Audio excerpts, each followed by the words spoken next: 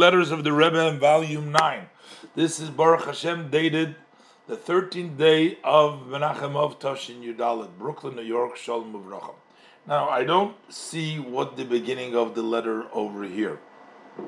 So, apparently somebody was struggling maybe with their job at the yeshiva or some other institution of the Rebbe, and they were complaining or whatever. I don't know what the background. The Rebbe is trying to tell them basically it is a privilege. It's very important for us to realize working in the institutions of the previous Rebbe brings you blessing beyond your paycheck and things like that. Let's see what the Rebbe writes.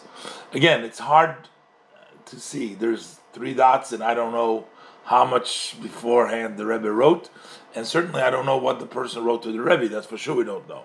But the Rebbe writes, for each and every one from us, whether you live in the Holy Land or you live in the diaspora, doesn't make a difference. You need to know the very clear things that are clear. Now remember that the Rebbe's only been a Rebbe for 3 years at that point, right? Officially. Yeah. It was only a new Rebbe basically. So the Rebbe says, you need to know the very clear truth that your participation on your own in those matters that were important to my father-in-law, to the Rebbe, it is just like in the days that he was alive, then likewise it's now. It doesn't change just because of the passing of the previous Rebbe. Just like when the time that he was here in this world, the Rebbe was there, and he served to bring a flow of goodness, of blessings to those who participated, for them and their family members and everything that they needed, physically and spiritually, during his lifetime over here.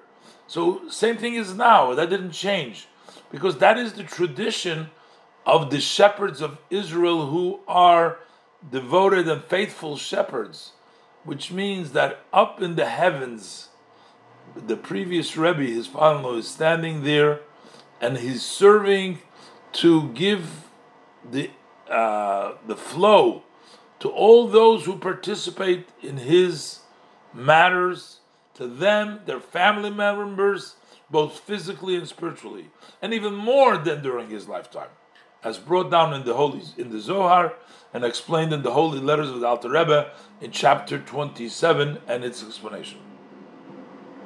And the Rebbe says, when I'm talking about over here the flow of blessings, I'm not talking about your paycheck only. Well, what you get paid, so he's giving you the blessing through the paycheck. That is from the fitting institution. I'm talking mainly about children, health, life, health, proper health, and that the sustenance, the food, everything should have a blessing in it. There's no need to go into it at length. I'm not sure, but the Rebbe is basically encouragement.